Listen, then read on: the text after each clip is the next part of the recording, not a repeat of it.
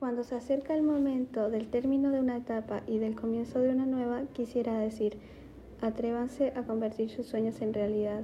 No tengamos miedo de involucrarnos y multipliquemos las buenas ideas.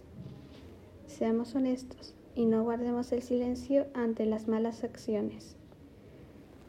Seamos felices, ahora haciendo lo que nos gusta, para que cuando llegue el momento sepamos escoger nuestra vocación. Valoremos y amemos a nuestros seres queridos, porque sin ellos no podríamos crecer como personas. Valoremos y amemos a nuestros amigos, porque ellos nos acompañan en los buenos y malos momentos. No olvides que cada estrella es un espejo que refleja la verdad dentro de ti.